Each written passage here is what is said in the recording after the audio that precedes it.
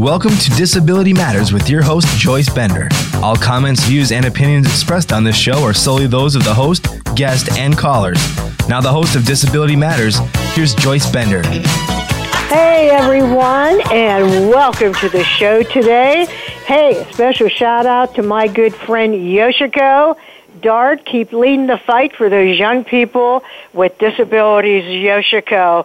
And also, thank you, Highmark, Blue Cross Blue Shield, for being the lead sponsor of our radio show. And finally, last but certainly not least, thank you to all of you listening to the show. You're helping me make a difference, and that includes the people listening to the show in Japan, Ireland, and other parts of the world. I get that data. I see you listening. Thank you very much, and make sure you spread the word. Well, to me, this is exciting today because everyone that knows me knows how I feel about veterans, which this is my big mission, employment for veterans with disabilities. And, I always say, a person goes and they fight for our freedom, and then they come back and can't find a job is shameful. So I am so excited to have someone on our show today, a veteran serving our country. It is an honor for me to welcome to the show Sergeant Sarah Sell. Welcome. Thank you very much. Well, it is a pleasure to have you, and why don't you start by telling us what made you decide that you, as a young person, wanted to serve our country, and then why you chose the Air National Guard. Absolutely. So there actually is a fair amount of military service within my family. My grandfather was in World War II. My father served in the Navy for a short time. I have an aunt who served and retired from the Army National Guard. And so I really had kind of a strong military presence that I grew up learning about. And so when I got done with high school, was trying to figure out my next chapter in life.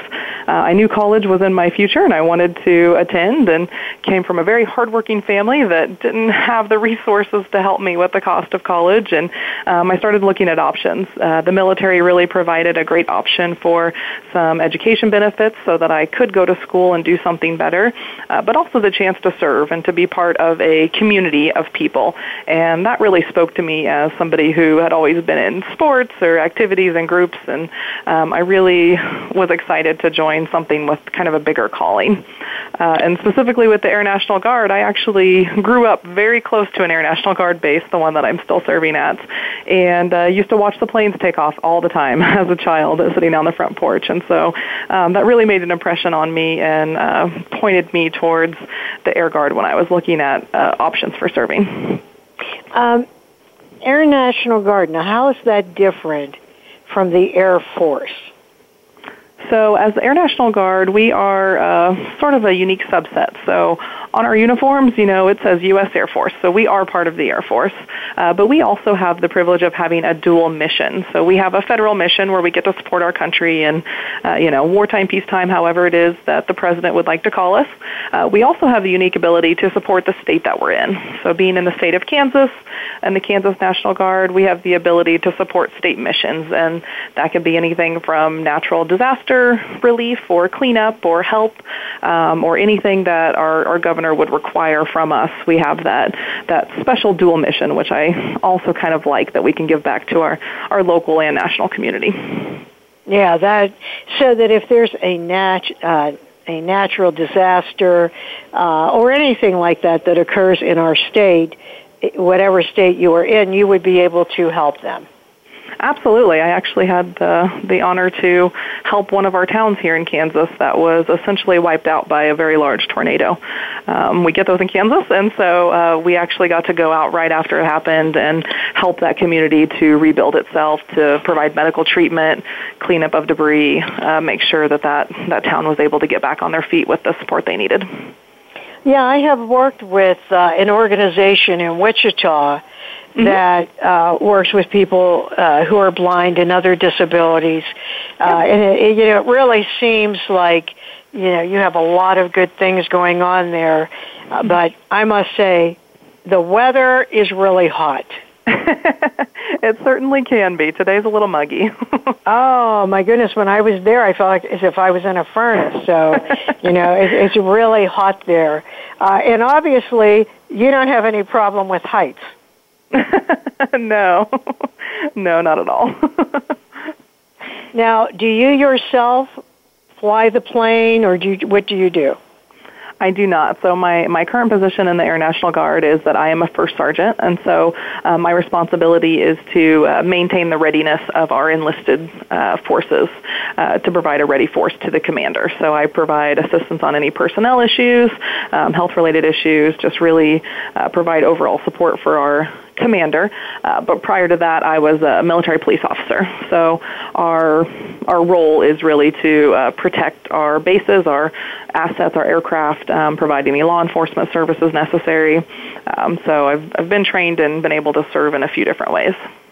You know what? Something you brought up that I think is great for young people listening to the show is that if they don't have the resources to go to college, that in addition, of course, as you said, to doing something for our country, that is a good option for education. I mean, it is. Don't you think that's a great thing for young people to think about? I absolutely agree. And now working with veterans on a college campus and understanding the benefits that they have to provide that resource, college is not a cheap endeavor anymore, and it probably never was, but it seems to be getting more and more expensive. And to have the ability to work towards something that will then provide those benefits, I think is just really important, especially for students like myself. So I was a first-generation college student, so I was the first in my family to attend college, and so my family didn't really understand about loans and scholarships and how everything worked, and so it really helped to provide me, I think, a boost in my education, and I think it's just a really great option. And honestly, had I just been in it for the college benefits, I probably would have served my term and gotten out, and 16 years later, I guess I've stayed for other reasons. So. Well, and I just want to tell you once again, I so admire you, and I'm always so honored to have anyone that serves our country on this radio show. Oh, thank you. But now we have to come to, oh, my God.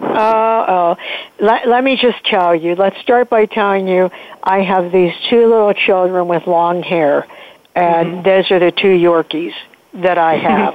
But somehow I don't think they are quite able to do what Riley does, who, I just love this picture and everything about. Why don't you tell everyone about Riley?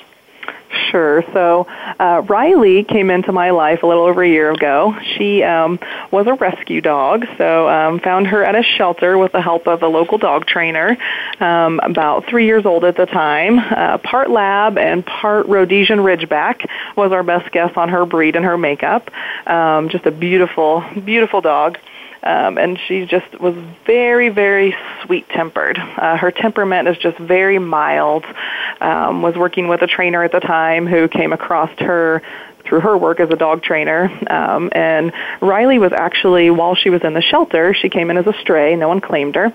And she was actually paired up with some foster children that were working through a special program here locally. And they pair foster children with rescue dogs in shelters and teach the children dog training skills and provide that connection for them. And so Riley was enrolled into that program. And so she was learning some dog training and showed a lot of promise and just showed a very, very nice temperament. And that's how I got introduced to her as, hey, you need to come see this dog right now. She didn't have a name. Riley was the name that we gave her, but she met her, and she just stole my heart right away. Now, how old is Riley? About 4.5 is the best guess, not knowing her past. That's our estimate. 4.5. And who knew? Who knew what Riley was going to end up doing? Right. This stray dog that ended up helping so many people. And what type of dog did you say Riley is? So they pegged her as part lab and part Rhodesian Ridgeback. And the Ridgebacks were African lion hunting dogs from way back. So very athletic dog. Wow. Well, beautiful dog. So how about if you tell everyone what Riley does. Sure. So she was selected to be trained as a therapy dog to work specifically with veterans and any of our military-connected students on campus at Wichita State University. So when I got her, that was the goal. That was absolutely her goal from the beginning and her mission, which is why she was tested for temperament, and we did some different things, prior to me adopting her to make sure that she would be a good fit. And so she was brought on campus and was able to start coming onto campus very soon after I got her to start with her training. It was very important that we trained her in a public setting, in a place where she would meet all different types of people and encounter different smells, be able to train through distractions, squirrels. That was a tough one, but to work her through a lot of different things that would provide her the training to maintain a calm temperament no matter what sort of the situation she was in. So she was primarily based on the days that she was on campus in our Veteran Center. So we have a military and veteran center on campus, and she was based in there and would, remain with me or with my students, and really her entire job was to be petted. And she loved her job. She would just kind of work the room, go up to each individual person, see if they were interested in interacting. If they didn't pet her, she would just move on to the next person. And she was there just to kind of provide some stress relief, anxiety relief, kind of whatever that student might need at that time. That's what she was there for. And she was just always loving, no matter how bad their day was just there to be loved on. And that connection that the students started to build with her has just really been neat to watch. Yeah, and and I want to talk about this more when we come back from break, but I'll tell you, a friend of mine has a therapy dog that she takes to Children's Hospital, on the ward where children have serious issues. And when the child sees, and she has golden retrievers, when they a golden retriever, Shayna, when they see this dog, it is amazing what that can do. Absolutely. For someone. It is amazing, and we'll talk more about that when we come back. But right now, we have to go to break. When we come back, we'll be talking about Riley to Sarah. This is Joyce Bender, America's Voice, where disability matters, at voiceamerica.com. Don't go away. We'll be right back.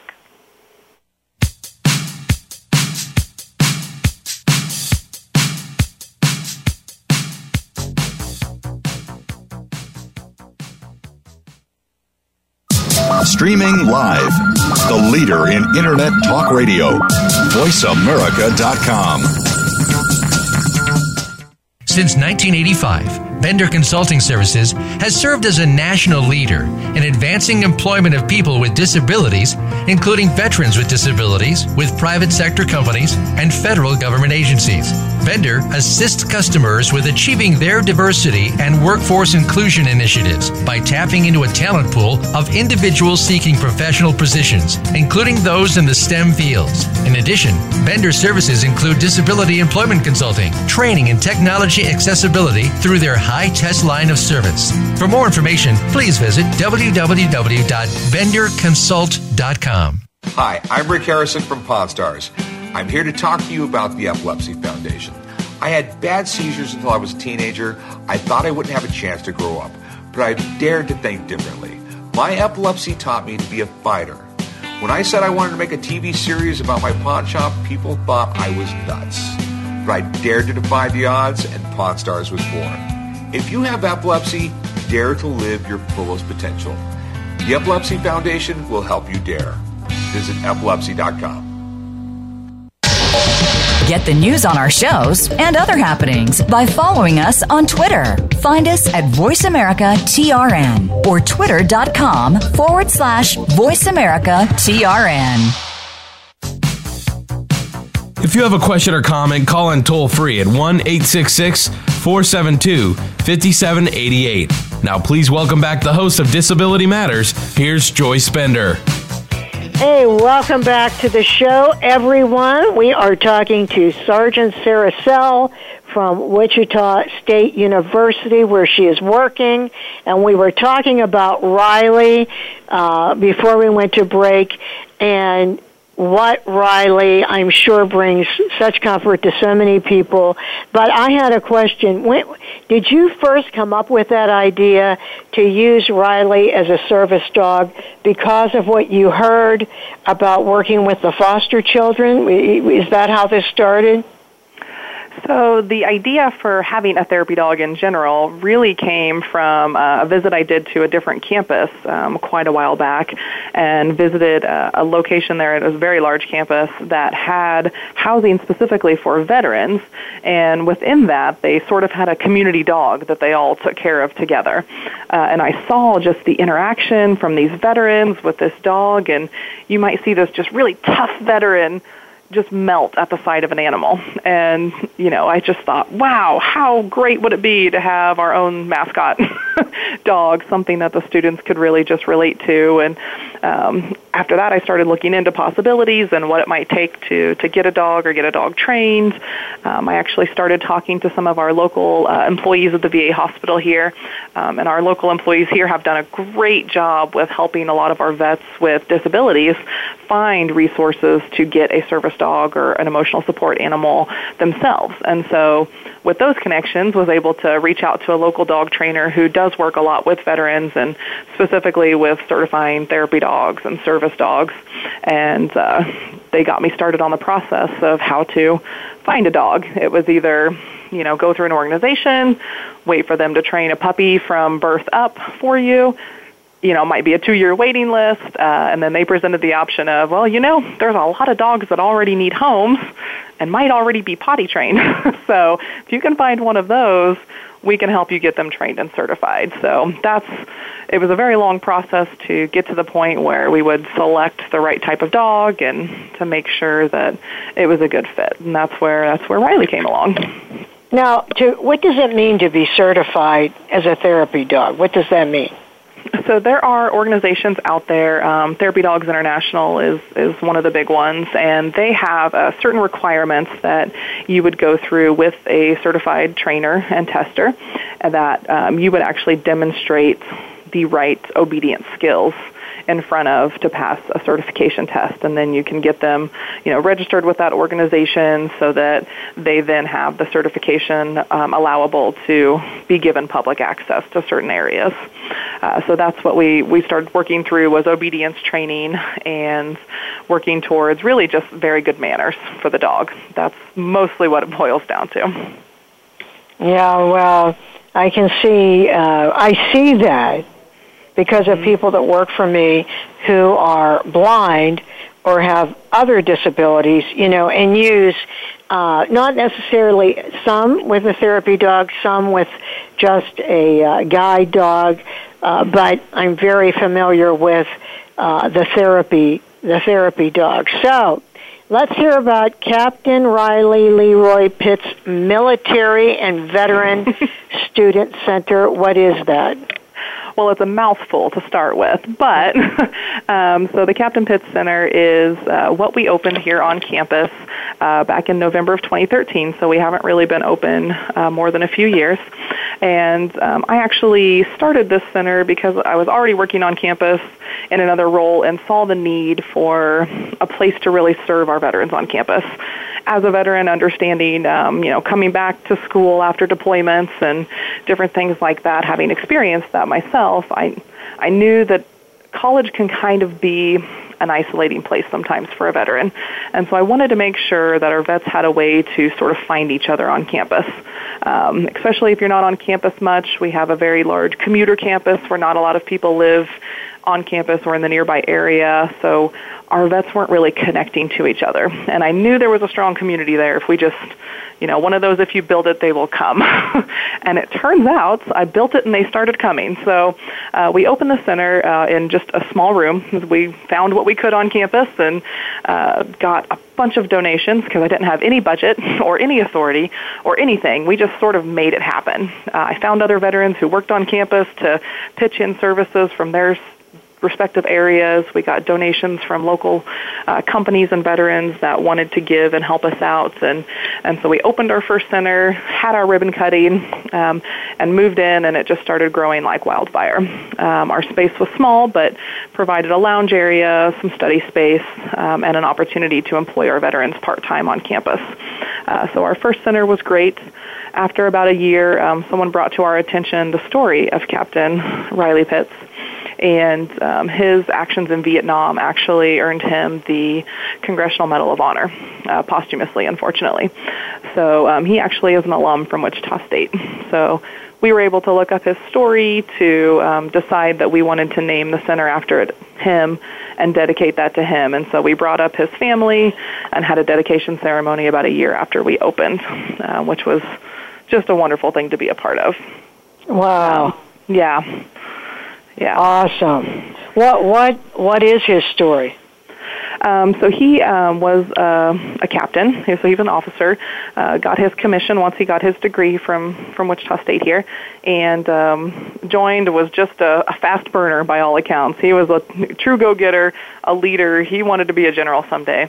And while he was stationed in Vietnam, he actually was leading a group of his men, and someone had thrown a grenade in. He dove on the grenade, which fortunately did not detonate at that time. And then, after throwing himself on a grenade, led his team to a point where they were able to be safe, even though he lost his life in the process in the battle that ensued. So wow. He was, just a phenomenal man. He was actually the first African-American officer to have received the medal in history. So another distinction that, was very interesting in his story. So we were able to have the first African-American to receive... the first African-American officer to receive the Medal of Honor. Wow. Yeah. So we certainly thought that he was a good choice for naming and dedicating our center, and we have a nice bronze plaque with his picture and his citation hung up in our center still today. So it was certainly, something we wanted to emulate, something we wanted to put out there and remember from the history of our university, one of our alumni who really had great actions and was able to meet his widow and his children and a whole bunch of his extended family that came out for the dedication. So that was truly a wonderful experience. Yeah, Sarah, you did a wonderful thing. That is truly a great story. So the majority, what would you say is the activities that go on at this center? Yeah, so actually about 8 months ago, we had to move into a bigger center because we outgrew our old space. So our new center provides a great lounge area where our students can get together, get a little rowdy, have a little fun, be themselves in an environment where they trust the other people in it. We have computers available with free printing, which is nice for the students, study rooms available if they need a quiet area. Some of the stuff that they really, really like is the free coffee bar. So we do have free coffee, and they drink a ton of it, but it gets them in the door, and they usually stay for the connections they build while they're here. So the coffee bar is nice. We actually have a nap room, so they love that. It's a quiet, dark space where maybe you just need to sleep, and maybe you just need a dark room for a little while to compose yourself. So we have the nap room available, which is great. Advising for all of our new students coming in, so they're paired up with a vet who's already been on campus for a little while that can help show them the ropes, help them transition, be a guide point, make sure that their transition goes smoothly. And, there's always free food. People donate a lot of food to us, so we have free food days. We try to bring in, events, employers to talk with students. Other services around campus we'll bring in to serve our students. And really we found that this is a very active place. Just in the last semester, we found that our traffic had grown 55% over the previous year. So it's really catching on, and our students here have built a very strong veteran community where they back each other up. They are there to support each other. They tutor each other. They have study groups together. They really provide that kind of emotional support that they need for each other. You know what? I have a question. Sure. You mentioned earlier about it being a little bit different for a veteran at college, being What do you mean by that? So I actually put on a training now for our faculty and staff members to explain a little bit about the military culture and our student veterans and how sometimes it can be challenging to transition back to school. There's usually an age gap between my students and other students, so that's one thing to just kind of look at. Oftentimes there's a perspective gap if they have combat experience. So they might find that they're in a classroom and they may just view things as not very significant, whereas their peers are having a total meltdown because this is the biggest thing that's ever happened to them. But after you've been in a combat area, your perspective changes a little bit. Many of them have had gaps from schooling, so they haven't been in school for a while. Coming back to college, algebra is incredibly difficult if you haven't had a math class in 10 years. So, we find that it's kind of different just to find people that you connect with. A lot of my students will tell me it's kind of like being in the movie Billy Madison, where he had to go back to class when he was an adult. He had to go back through grade school. And they say sometimes they just feel like the old guy or the old gal in class. And so I think there's just kind of that gap in coming from a very rigorous military environment to a very, open and college environment where you get to pick your topics to write about. You get to pick your class schedule. It can be a bit of a culture shock coming back. Yeah, and the same thing with getting a job. Absolutely. Absolutely. Yep. Because some people even tell me they aren't ready. They're not ready yet to make that transition, which sometimes people don't understand. But as you said, it's so different coming from an environment where this is what you're going to do to now you decide what you're going to do. Right, and there might not be a clear chain of command, and everything is just going to run a little bit differently. You can't maybe have the same expectations of your coworkers as you did your peers in the military. They might not be at the same level of functioning in operations. So it is really challenging. I have a lot of veterans that would prefer to go back to the service instead of move into the civilian world until they can really make that transition successful. Is that right? Wow.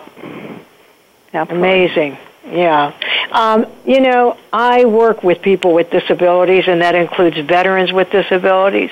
Absolutely. And as you well know from our recent war, that many people that come back either have post-traumatic stress disorder or some type of traumatic brain injury, but many people that I meet do have some form of post-traumatic stress disorder.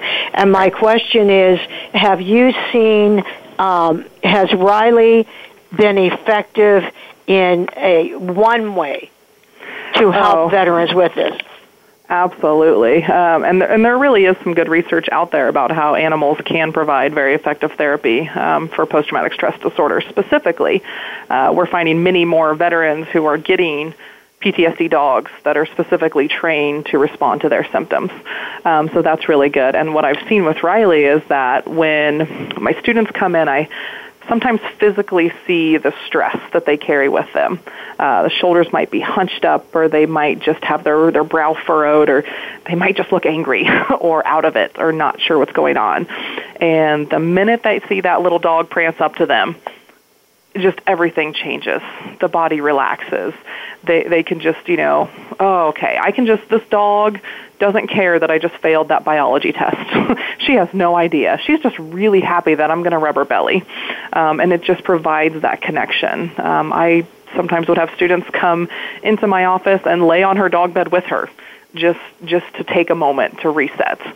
And so, the students that I do know that still deal with their post-traumatic stress disorder symptoms, they specifically will, seek her out or find, okay, where's the dog? I need a dog. I need a Riley.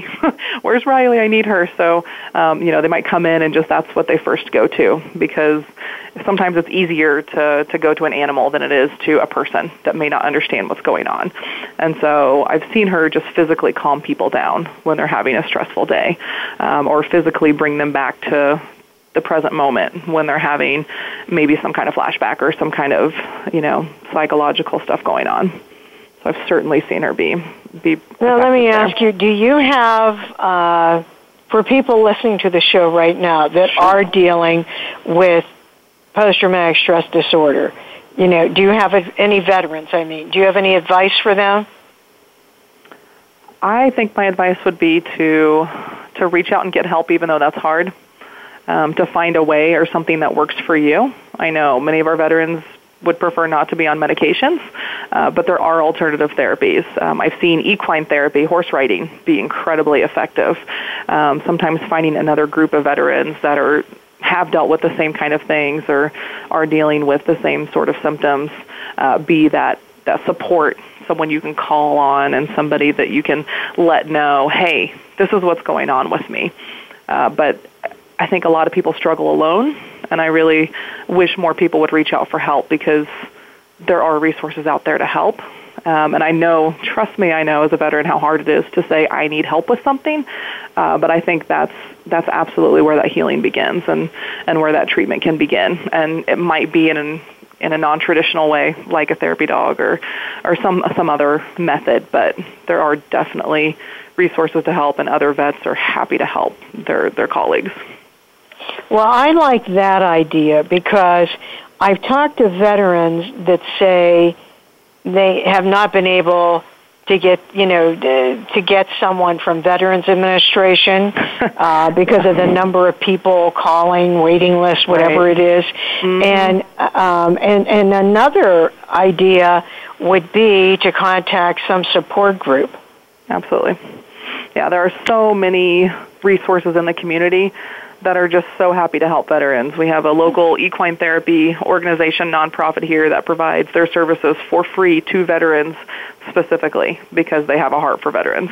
And so there are so many things in the community that are not the VA. And I know that it can sometimes be a struggle or a frustration to work through the VA, but to know that there are so many resources, and sometimes it's really hard and you can't find where those are, but there's local veteran service organizations in every community that can help connect people, and I think in general the connection is the big piece, because when you leave the military, you kind of lose the camaraderie that came with that. And so if you can find that again somewhere in the civilian world, it might be with another group of veterans, but that connection piece I think is vital to making sure that you can be okay. Yeah, and if you're listening to the show right now, the key thing that she just said, reach out. Mm-hmm. You've got to. You know what I tell people? Remember, if you reach out and you get help, you can help other people. Yes. Try to think of it that way. But you can't do it on your own.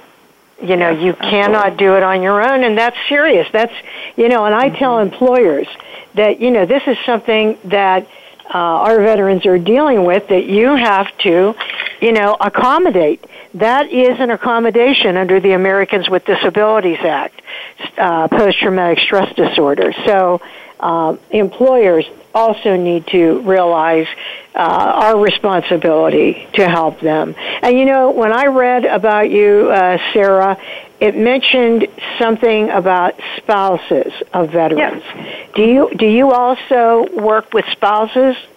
We do. So our center actually welcomes all of our military dependents, so children or spouses of our military members are always welcome here and are available for all of our services. So we do have a fair amount of spouses and children that come into the center. And, Riley doesn't care who they are, so she loves everybody. And, she'll come up to people, and I had a spouse telling me a story one day where she was sitting in the lounge, and Riley was sitting in her favorite chair watching the squirrels out the window.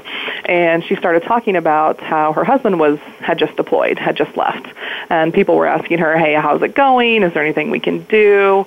And, she really just started to get a little emotional about how overwhelming she was starting to feel with now being left, back home while her husband had deployed. And she said out of nowhere, Riley gets up from her chair, comes over, and just lays her head on her lap. And so I think she always has had the ability to sense stress in somebody else and to be able to sense that, okay, maybe something's not going right with you. I need to be here for you. And so she actually left her squirrel watching post, which is impressive, to go and, comfort the spouse who had come in and just really needed a place to connect with others. So we absolutely welcome our spouses. They certainly have sacrificed for the military as well, and we will always welcome them here. Yeah, and,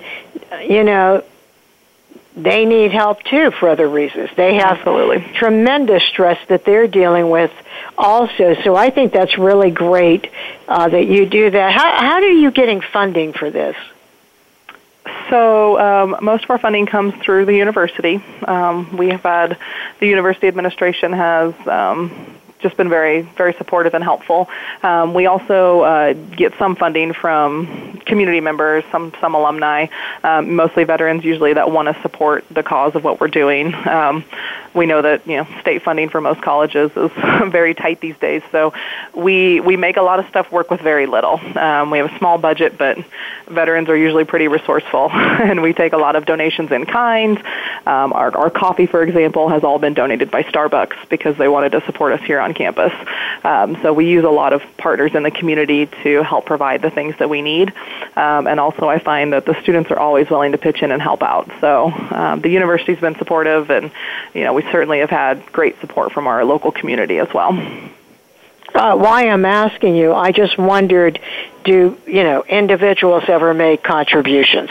Yep, absolutely, and we so appreciate those individuals, of course, because I don't know that we would be where we're at without them. So, how does someone make a contribution? That would be through our university foundation. We have an account set up there that people can make donations towards, tax deductible, of course. That would help to support the center and all the work that we're doing here. And so if they would go to the Wichita State University website, would they be able to find you? They would. If they went to wichita.edu, they could find myself and all of our services, as well as our university foundation, if they wanted to work directly there. Okay, and that's Sarah Sell, S-E-L-L. So I'm mentioning this to you.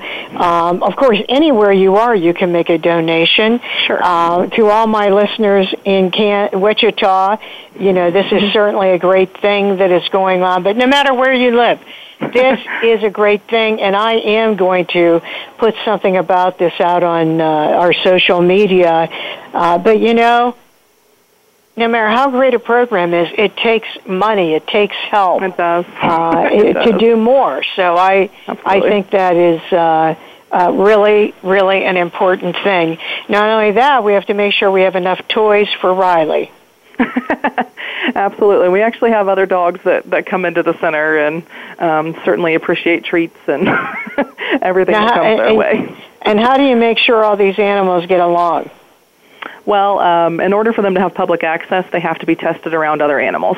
So we have to know that they are that they're going to be okay around other animals. One of my students just got her dog certified as a therapy dog, and he is a 120-pound Mastiff. So wow. He comes in, and one of our students has their own service dog, who is a 100-pound Lab. So it can get real doggy in here sometimes. But they all get along, and sometimes they play together, and it's been really, really great to have all of that interaction. The students absolutely enjoy it. Oh, and I have met veterans with a smaller dog than that 100-pound dog. Yes. So I can see why you would have to get along. They just keep getting bigger as we get more dogs. I'm not sure why. Well, there are people that have those miniature ponies as a service animal. Sure. Have you ever seen that? Because I'm somewhere in the Phil Pony walked in. I didn't know that people could do that. And I thought, wow, I guess everyone is willing to become a service animal. But hey, if it works, it works. Just like you said about that equine therapy. Yeah. Whatever absolutely. works. And I know I have heard a lot about that, so I know that is something that is beneficial to a lot of people. Well, Sarah, what are your plans? Like, are you thinking of retiring from the Air National Guard, going into a different field? What are your future plans? Well, the beauty of being in the Guard is that I've been able to have a full-time civilian career the whole time I've been in the military, minus my deployment times. So I've been building my civilian career like here at the university, which has been great. I do plan to retire from the National Guard. I've got, I think, 4 years left. So I think I'd be a fool not to at this point. But my goal is to retire as an E9. That's the highest enlisted grade that's available. And I'm getting closer to it. And really, I think I set my sights as a very young airman an E9 had identified me and recognized me as maybe a future chief someday, and gave me a coin and said, "I'm going to watch your career." And he sure does. He checks in with me and has been a mentor, and that's really my goal, is to retire at the highest grade that I can, and really just, I know that we have so many accomplished females in the military, but at the same time, I was the first female in my units, in my squadron's history, to make the current grade that I have now. And so I really think that we need to see more women in some of those roles where they've made it very far and they can show others that can be done. Congratulations to you. That is really okay. So when you say, 4 years, you'll be retiring then what? What will you then be doing full time? Well, that will free up my weekends, which is what I have as my military commitment currently, the 1 week in a month, and then usually a few weeks out of the year where I get to do some extra training. So that will free up some of that time to maybe focus a little stronger on my civilian career. I hope to still be at this university for quite a while. I have the luxury of absolutely loving what I do for a living, and actually was able to create this position out of thin air. So most people don't get to write their own job descriptions, but I was blessed enough to be able to do that. And so I think when you find something that's that good of a fit, you should probably stick it out for a while. So my goal is to stay here and make sure we build this center and build the services here on campus to a level where they are absolutely a best practice for others to emulate, and then to move on to something else. I don't know. My career path so far has been kind of random, and I've fallen into some things, and so I know something else will be out there that will be even more challenging. Well, it's pretty awesome what you're doing right now. That is, number one, it's exciting to be able to help people. You're still involved, of course, with serving, our country by helping veterans, and it's so exciting because you're doing so many different things. It is. It's been a lot of fun, definitely. And I'm sure Riley enjoys it also. For sure, yes. Now, is Riley with you then during the week? Yes. So at work. Is he with you at work during the week, right? Most of that, yeah. It depends on my schedule. So depending on how often that she can come, if I'm not around too much, then it doesn't make too much sense to bring her. But so she can come, as my schedule allows. And then, students would rather have her here 40 hours a week. But dogs do get tired, and so sometimes if they get a little too overwhelmed, then they can't uphold the training that they've received. So for her sake, she doesn't work all the time, but. And what about on weekends? What happens then? She mostly lays on the couch. So she has her lazy times on the weekend, I think, like a lot of people do. But when I took her on, she became my dog to own, and so she gets to hang out, go on long walks, and kind of recuperate from the week. Well, she deserves her rest, what you told us she does. But right now, we're going to get ready to go to break. If you've been listening to the show, we've been talking to Sergeant Sarah Sell, director at Wichita State University of this fabulous service center and student center. I just want to mention, if you know of someone and you're thinking, wow, I wish they heard this show, remember, the shows are archived at voiceamerica.com and benderconsult.com.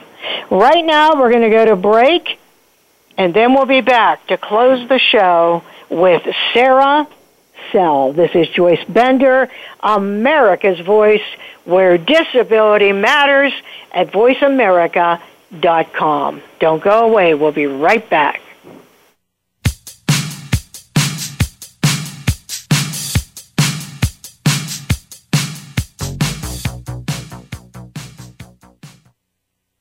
News, opinion, your voice counts. Call toll-free 1-866-472-5787. 1-866-472-5787. VoiceAmerica.com. Hi, I'm Rick Harrison from Pawn Stars. I'm here to talk to you about the Epilepsy Foundation. I had bad seizures until I was a teenager. I thought I wouldn't have a chance to grow up, but I dared to think differently. My epilepsy taught me to be a fighter. When I said I wanted to make a TV series about my pawn shop, people thought I was nuts. But I dared to defy the odds, and Pawn Stars was born. If you have epilepsy, dare to live your fullest potential. The Epilepsy Foundation will help you dare. Visit epilepsy.com. Since 1985, Bender Consulting Services has served as a national leader in advancing employment of people with disabilities, including veterans with disabilities, with private sector companies, and federal government agencies. Bender assists customers with achieving their diversity and workforce inclusion initiatives by tapping into a talent pool of individuals seeking professional positions, including those in the STEM fields. In addition, Bender services include disability employment consulting, training, and technology accessibility through their high-test line of service. For more information, please visit www.benderconsult.com. The Internet's #1 talk station. #1 talk station. VoiceAmerica.com. If you have a question or comment, call in toll free at 1-866-472-5788. Now, please welcome back the host of Disability Matters. Here's Joyce Bender. Hey, everyone. Welcome back. And you know what? I found out some news at the break, and that is that Riley is retiring to a permanent home. Is that right? Yes, she will be able to provide a little more individualized support for somebody now that she's been trained and ready to move on. So, how are you going to bear that?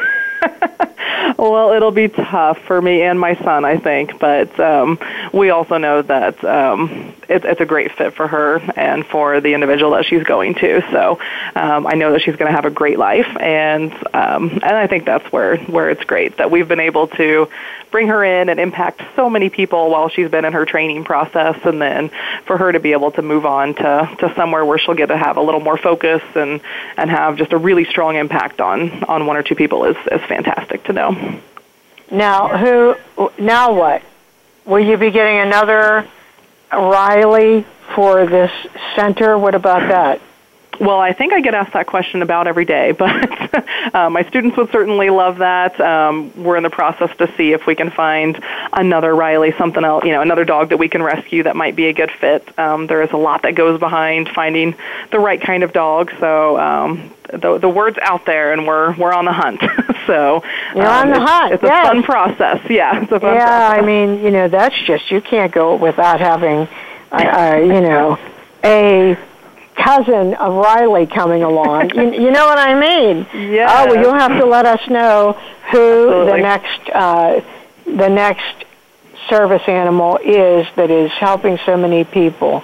Yeah. And you know what? Here you are, Sarah. What a wonderful person you are, because anyone that gives back is someone important to me. But you don't just get like that, Someone influences you. So my question is, I wanted to ask you who your role model is, either past, present, history, whatever it is. Who is your role model? Well, I will tell you that I probably have a unique thinking on this, because I don't really think anyone should have just one role model. One, I think everybody's life is different, and you have different strengths, and so you have to model yourself after what works for you, not somebody else's life and their strengths. But I have had so many mentors through my military career, on campus. I think back to a student advisor, what feels like 100 years ago, that was probably the reason that I stayed in college, honestly. It was kind of a struggle moving away and trying to find my way through college, not knowing what was going to happen. And I'm not sure that I would have stuck around, except for them to say, you reach out and say, you know what, you have something here. I want to make you a student leader. Work with me and I'll work with you, and I want to develop you. And so Nancy, who was my student involvement mentor, she really helped out to keep me in college, which was huge. And in my military career, I had just so many wonderful mentors and supervisors who looked after me, made sure that I was ready for promotions when it came that time. They saw this probably doe-eyed girl come in, not sure what was happening or what was going on, and they went out of their way, honestly, to make sure that I could be successful in a career field that had very, very, very few females at the time. So I was so grateful for the people that have stepped up and for the people on campus now who continue to guide me, in tough decisions and, hey, I don't know how this goes. I think I made the wrong choice here. Help me, help fix me. And so I think there's so many people that shape your own life. I had an aunt who, like I said, retired from the Army, and she's the reason that I joined the Air Force, I think. Looking at her career and how proud I was of her, and she said, you should go talk to my friends down at the Air Force Base. They have some different opportunities that might be up your alley. So, so many people that have helped influence my life, and, of course, my parents who were always there and were just rocks for me growing up. So, yeah. Well, you have a lot. Of course. But you know what? That's true. Because throughout your life, at different times in your life, you have different people that impact you in different ways. And sometimes it may be a high school teacher. As you mentioned, it could be a friend. It could be a pastor. It could be a coach. It could be anyone, then family. And at each part of your life, you probably have someone that has had a direct impact on you. So absolutely. So you're right about that. That is right. Well, look what you've done. I can't believe what you've accomplished. You're so young, and here you are. Yes, and in 4 years, and I'm thinking, what? She is so young right now, and already look at what you've done. I mean, just think how many people you are impacting at that center. Who knows what you've done? You could have saved a life. You could have just helped someone through a very, very difficult ordeal. I mean, you just can't imagine everything you've done.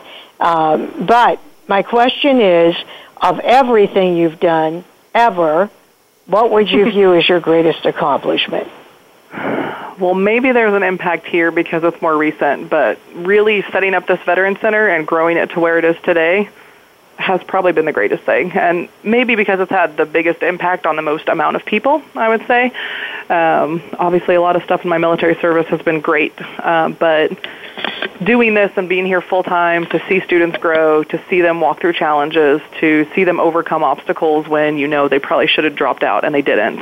The biggest thing that I get to see and the proudest moments I get is when they actually graduate and then go on and find their job. And I make it a point to volunteer at every graduation ceremony, specifically so I can look out in the crowd and find all the red, white, and blue cords around their necks to show that they're veterans. And a lot of them I know. I've helped through something, or I've talked to them at some point, maybe found them a tutor, and just watching them graduate and move on to the next phase in their life, knowing that for most of them, college maybe didn't come very easy. So I think that's probably the greatest thing that I've done, is to set up this thing that will probably, hopefully, outlive me and last longer to continue serving veterans in the future, even once I move on. Well, that is a great thing. So, first of all, thank you for being with us today, Sarah, and thank you for all you do. What message would you like to leave with our listeners? I would tell people that veterans are incredibly valuable to have around you, whether that's in your organization, as an employer, a community organization, whatever it is. But I would encourage people to reach out, hire veterans. Look past, the ones that do have disabilities, look past that as an obstacle to see it as, they can bring something to the table that you may not have already in your organization. But also my biggest thing is just to never make assumptions. A lot of times I hear assumptions about veterans, and people like to put maybe all veterans in one box, and we all have such different experiences and different backgrounds. And so I really would just encourage people to get to know the veterans in your life, know their story, express appreciation for what they've done and what they bring to the table, and just embrace them and bring them in, because sometimes they need support and you don't know it. Yeah. When you've met a veteran, you've met one veteran. Exactly. And, yes, that is so true. Exactly. Well, we end every show with a quote, and today this quote is so fitting. The notion that we have even one single veteran living on the streets should be considered a travesty to all of us, said Michelle Obama. This is Joyce Bender, America's Voice, where disability matters, at voiceamerica.com. Talk to you all next week. Voice America would like to thank you for tuning in. Please join us next Tuesday at 11 a.m. Pacific Time for another installment of Disability Matters, right here on the internet leader in talk radio, voiceamerica.com.